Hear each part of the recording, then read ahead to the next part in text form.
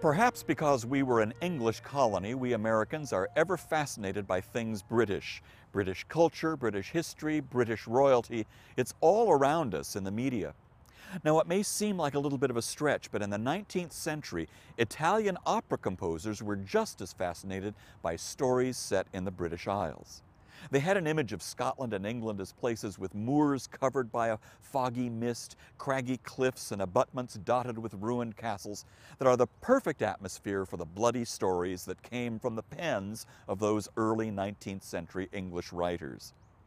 British history was also a source of stories for Italian opera, and Gaetano Donizetti did more than most to mine that history for inspiration. Roberto Devereux and Anna Bolena are examples of operas that he wrote based on the history of England's royal family.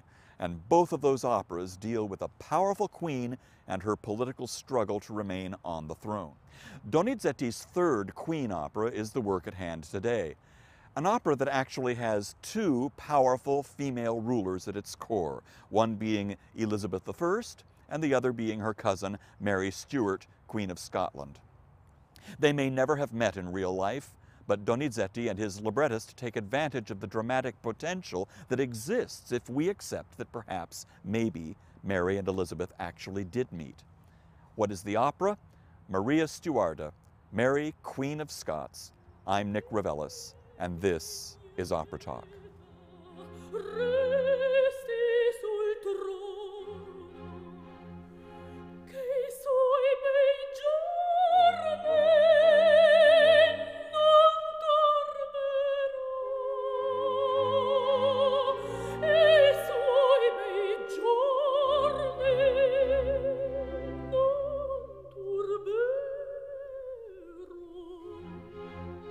The source of Donizetti's Maria Stuarda is the life of Mary, Queen of Scots. She was born of James V of Scotland and the French royal Marie de Guise in 1542. Her father, the king, died 7 days after her birth, and she was crowned queen the following year, while her mother ruled as regent. Now, the Scottish Stuarts were a Catholic regency and received a considerable amount of political support from France.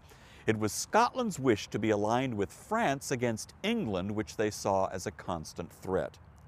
Francis I was the reigning king of France at this time, and the very young Mary was sent to France in 1548 in order to keep her close to her French Catholic cousins. But upon the death of King Francis, his son, Henry II, became king, and the young Mary was betrothed to his son, the Dauphin, another Francis. Mary and Francis were crowned King and Queen of France immediately upon the death of Henry in 1559. It was a glorious affair, played out at the Cathedral of Notre Dame in Paris. But her happiness was not to last. She got word of her mother's death in Scotland early in 1560, and 6 months later her husband, the king, died from an ear infection. She was thus a widow at 19 years of age. Her destiny had already been established, however, by virtue of her royal birth. She returned to Scotland as queen. In the meantime, Henry VIII's daughter by Anne Boleyn, Elizabeth, had taken the throne of England. Her claim to the English throne was precarious at first, and Elizabeth had to fend off numerous conspiracies both at home and abroad. Amongst her problems, as always, was England's precipitous relationship with France. And as she had established herself as a Protestant ruler, Catholic France and the Scotland of the very Catholic Mary, Queen of Scots, looked like threats that she would one day need to deal with. It became clear to Mary that she would soon have to marry in order to provide heirs for the Scottish throne. Her choice was quite unwise. Her own cousin, Henry Stuart, Lord Darnley, a vain young man who wanted more power for himself than Mary was willing to give him. After much drama, however, her child, James VI of Scotland, was born, and she enjoyed a few happy days. The following year, her very unpopular husband was murdered by the nobles, and under duress she married James Hepburn, the Earl of Bothwell. Suspicion arose of her having been involved in Lord Darnley's murder, and she was arrested and placed under guard at Lochleven Castle. At that point, her one-year-old son was named James VI of Scotland. Mary eventually escaped from Lochleven and fled to England, hoping for protection from her cousin Elizabeth. But from 1568 to 1587, She was held in various English prisons, always dependent upon Elizabeth's political or religious temperature at any given time. For the Protestant Elizabeth to seem to be gracious to her Catholic cousin was a dangerous move, and the English queen kept a decision at bay as long as she could. Eventually, however, Mary was accused of plotting against the life of Elizabeth. She was tried and then finally executed at Fotheringay Castle in 1587 without ever having even met her royal cousin and accuser. On Queen Elizabeth's death in 1603, Mary's son James became James I of Scotland and England, and he moved his mother's remains to Westminster Abbey, where they remain to this day.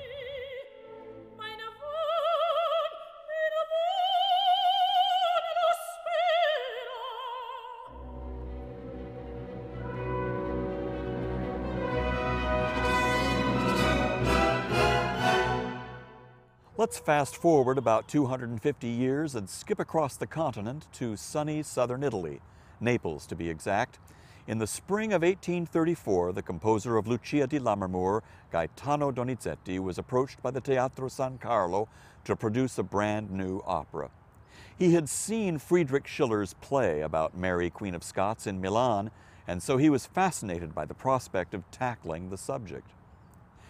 The composer turned to a young 17-year-old untried poet named Giuseppe Bardari, who was one of the few librettists to be credited with absolutely nothing further in the history of Italian opera.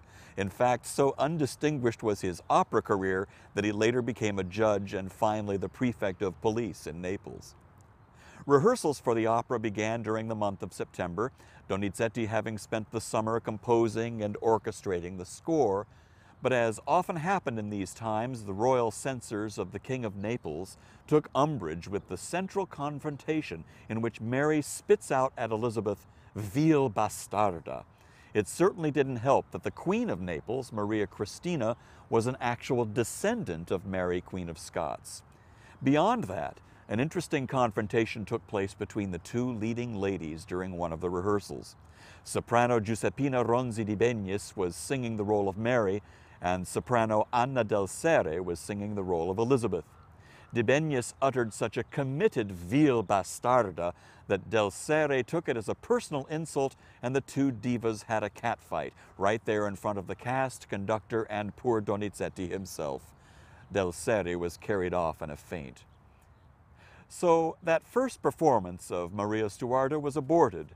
The opera was banned from Naples after the first dress rehearsal.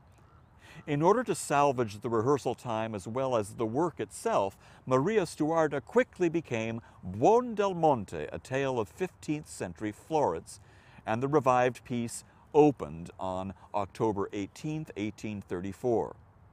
Donizetti was quite unhappy with the forced revisions, but he was determined to bring Maria Stuarda to permanent life. He remounted it for the Teatro alla Scala in Milan in December 1835. The superstar Maria Malibran took the title role. Maria Stuarda virtually disappeared from the repertoire until 1958, when it was revived at the Teatro Donizetti in Bergamo, Italy.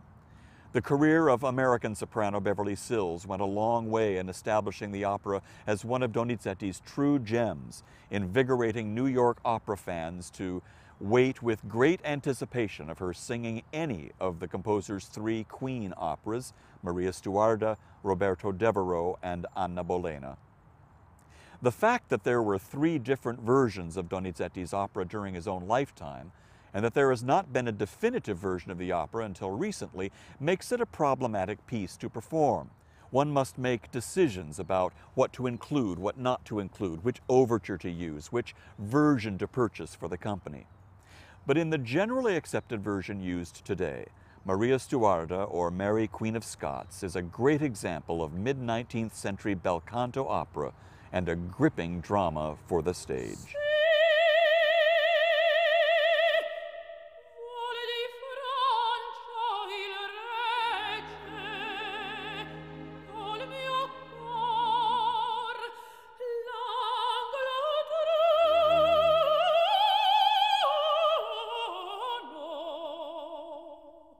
At Whitehall Palace in London, Queen Elizabeth considers a proposal of marriage from the King of France, but she can't quite shake her love for her favorite, Robert, the Earl of Leicester. Her advisors, Talbot and Cecil, disagree over the fate of Mary, the Queen of Scots, who's been exiled from her homeland and is now imprisoned at Fotheringay Castle, seeking Elizabeth's protection. Talbot wants her to receive that protection, but Cecil wants her executed. The thing that complicates all of this is that Elizabeth suspects that Robert, the Earl of Leicester, secretly loves the Scottish Queen. When Robert arrives, Elizabeth makes a public show that she will accept the French king's proposal of marriage, noting that Robert makes no protest, fueling her suspicion. When the Queen withdraws, Talbot delivers a letter from Mary to Robert. He does indeed love her, and he decides then and there to free her from imprisonment or die trying. After Talbot leaves, Elizabeth returns and confronts Robert. Did he receive a letter from Mary? He risks her wrath by giving her the letter, a profound plea from Mary that Elizabeth come to meet her. Elizabeth distrusts the Scottish monarch now more than ever because of the love she suspects that exists between her and Robert. But Robert succeeds in getting her to agree to a meeting at Fotheringay, even though Elizabeth still has strong suspicions. The two queens finally meet at the great hunting park of Fotheringay. At first, Mary is humble and begs Elizabeth for help, but nothing can penetrate Elizabeth's pride, her haughtiness, and indeed her fear of losing her power. Words are exchanged, and Mary insults the English queen, who then sentences Mary to imprisonment and death.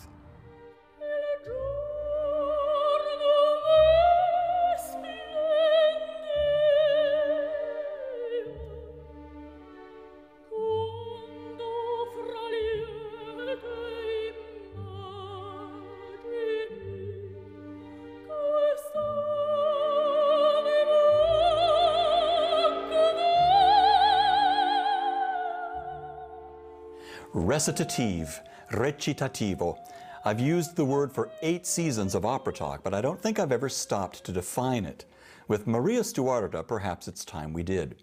Over the centuries, dramatists and composers have realized that not every word in a drama carries equal weight. Not everything is designed to be carried by a standout melody. As opera has developed and become more like a sung play or a drama, those mundane bits of dialogue between characters, the conversational stuff, has had to be handled in a different way. And so a style of singing to simple chordal accompaniment developed in order to handle that kind of text. This was a kind of reciting style, a style in which the singing was meant to be as close as possible to the rhythm of speech, hence the name recitative or recitativo in Italian. In the days of Handel, Mozart, and even through Rossini, recitative was accompanied chiefly by some kind of keyboard instrument like the harpsichord or the fortepiano, bolstered by a bass instrument like the cello and maybe an occasional doubling by a lute. By the time opera history got to Donizetti, the harpsichord and the fortepiano accompaniment of recitatives had all but disappeared, and the orchestra had taken over completely. This gave composers much more freedom, really, in using instruments to draw a picture of what was happening on stage, as well as in the hearts of the characters. Let's look at an example from Maria Stuarda, or Mary, Queen of Scots. This is the beginning of the Act I finale, where Elizabeth and Mary meet each other outside Fotheringay Castle. Elizabeth is feigning a hunting trip, so she's in full hunting costume, and a meeting between herself and the Queen of Scotland has been secretly arranged to happen almost by accident. The dialogue between herself and her beloved Leicester couldn't be more mundane. She asks, "Where are we?" And he answers, "Fotheringay." She protests, "Oh, Count, where have you brought me?" And he responds, "Have no fear, Lord Talbot will shortly appear with Mary Stuart." You see, this is just stuff that we need to get through in order to push the drama forward. It's simple conversation, but it sets up for the coming ensemble when all of the characters are finally on stage and they take a musical moment to comment on Mary's appearance in their midst and their expectation of what will happen when the two great ladies finally speak to each other. So how does Donizetti deal with this reciting material? Well, first of all, the orchestra plays a rhythmic figure that vaguely connotes a hunting motive. It's played by the strings, and then Elizabeth asks Leicester where they are.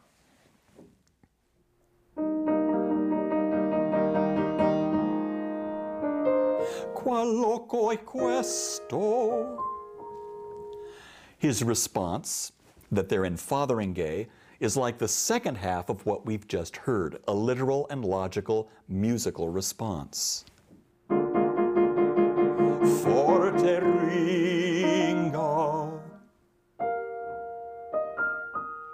The rhythmic impulse continues as she speaks openly about her agitation. After all, she's nervous about meeting Queen Mary. O conte, dove mi sorgi, non dubiar. He responds, non dubiar, do not fear, non dubiar. Now things get a little more intense. The orchestra plays a simple little figure loudly. Then Leicester sings without any accompaniment at all, telling her that Mary Stuart will soon appear. Now, although Donizetti writes out the notation over the words, giving the singer an idea of where the important beats are and how long or how short a note should be held, it was and is expected that the singer perform a passage like this just as if he were speaking the text in a legitimate drama. Let me try to show you the difference. Here's how it's written. Maria sarà in breve guidata al cospetto dal saggio Talbo. Kind of boring. Here's how one could approach it dramatically. Maria sarà in breve guidata al tuo cospetto dal saggio Talbo. Now, it'll be approached by different singers in different ways, depending on what dramatic note the singer wants Leicester to have. Perhaps he would want the Count to speak the line quickly and quietly with a hint of nervousness in his voice. Or perhaps the singer would want his Count to be more noble, royal, make it almost like an announcement to the Queen that Mary Stuart is about to be ushered into her presence. With the recitative, a singer has that kind of freedom, a freedom that's not always afforded to him in an aria. Pay attention the next time you hear an Italian bel canto opera with recitative. That's where the drama happens. And without it, all of those beautiful arias would collapse under their own weight.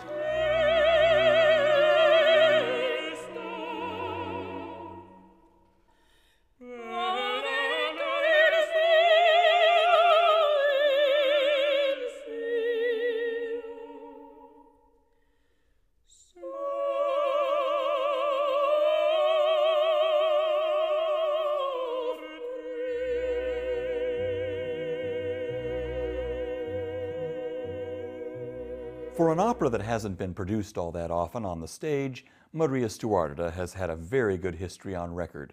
Let's take a look at a few examples.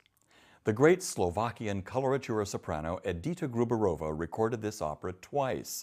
Here's a recording conducted by Marcello Viotti with the Munich Rundfunk Orchestra, Carmen Oprisanu as Elizabeth and Octavio Arevalo as Leicester. A later recording with the same soprano, Agnes Balza as Elizabeth and Francisco Araiza as Leicester, is led by Giuseppe Patanè, again with the same orchestral forces. Gruberova is stunning as Maria, and both recordings are good, but I sway a little bit more towards the Patanè performance. Joan Sutherland recorded the opera with husband Richard Bonning at the helm. This is a commercial recording with Huguette Tourangeau as Elizabeth and Luciano Pavarotti as Leicester that's still available online, with both Sutherland and Pavarotti in great voice. But this rarer recording on Gala Records stems from a live performance with essentially the same cast, with the exception of Stuart Burrows as Leicester. This dates from 1971 and finds Dame Joan in excellent form. Finally, here is the re-release on CD of Beverly Sills as Maria and Eileen Farrell as Elizabeth, again with Stuart Burrows in the role of Leicester. The London Philharmonic Orchestra is conducted by Aldo Ceccato. Of course, Sills fans will have no other recording before them, and it is wonderful. On DVD, we have this marvelous production from the Teatro Donizetti di Bergamo with Carmela Remigio as Maria, Sonia Ganassi as Elizabeth, and Joseph Calleja as Lester, all under the direction of Fabrizio Carminati. This is a performance full of drama and passion, all of the principal artists excellent in every way. I know you'll enjoy it. Although some of these recordings may be difficult to find, give your favorite online shopping site a try. You may even find other recordings that you'll enjoy of this great Donizetti masterpiece.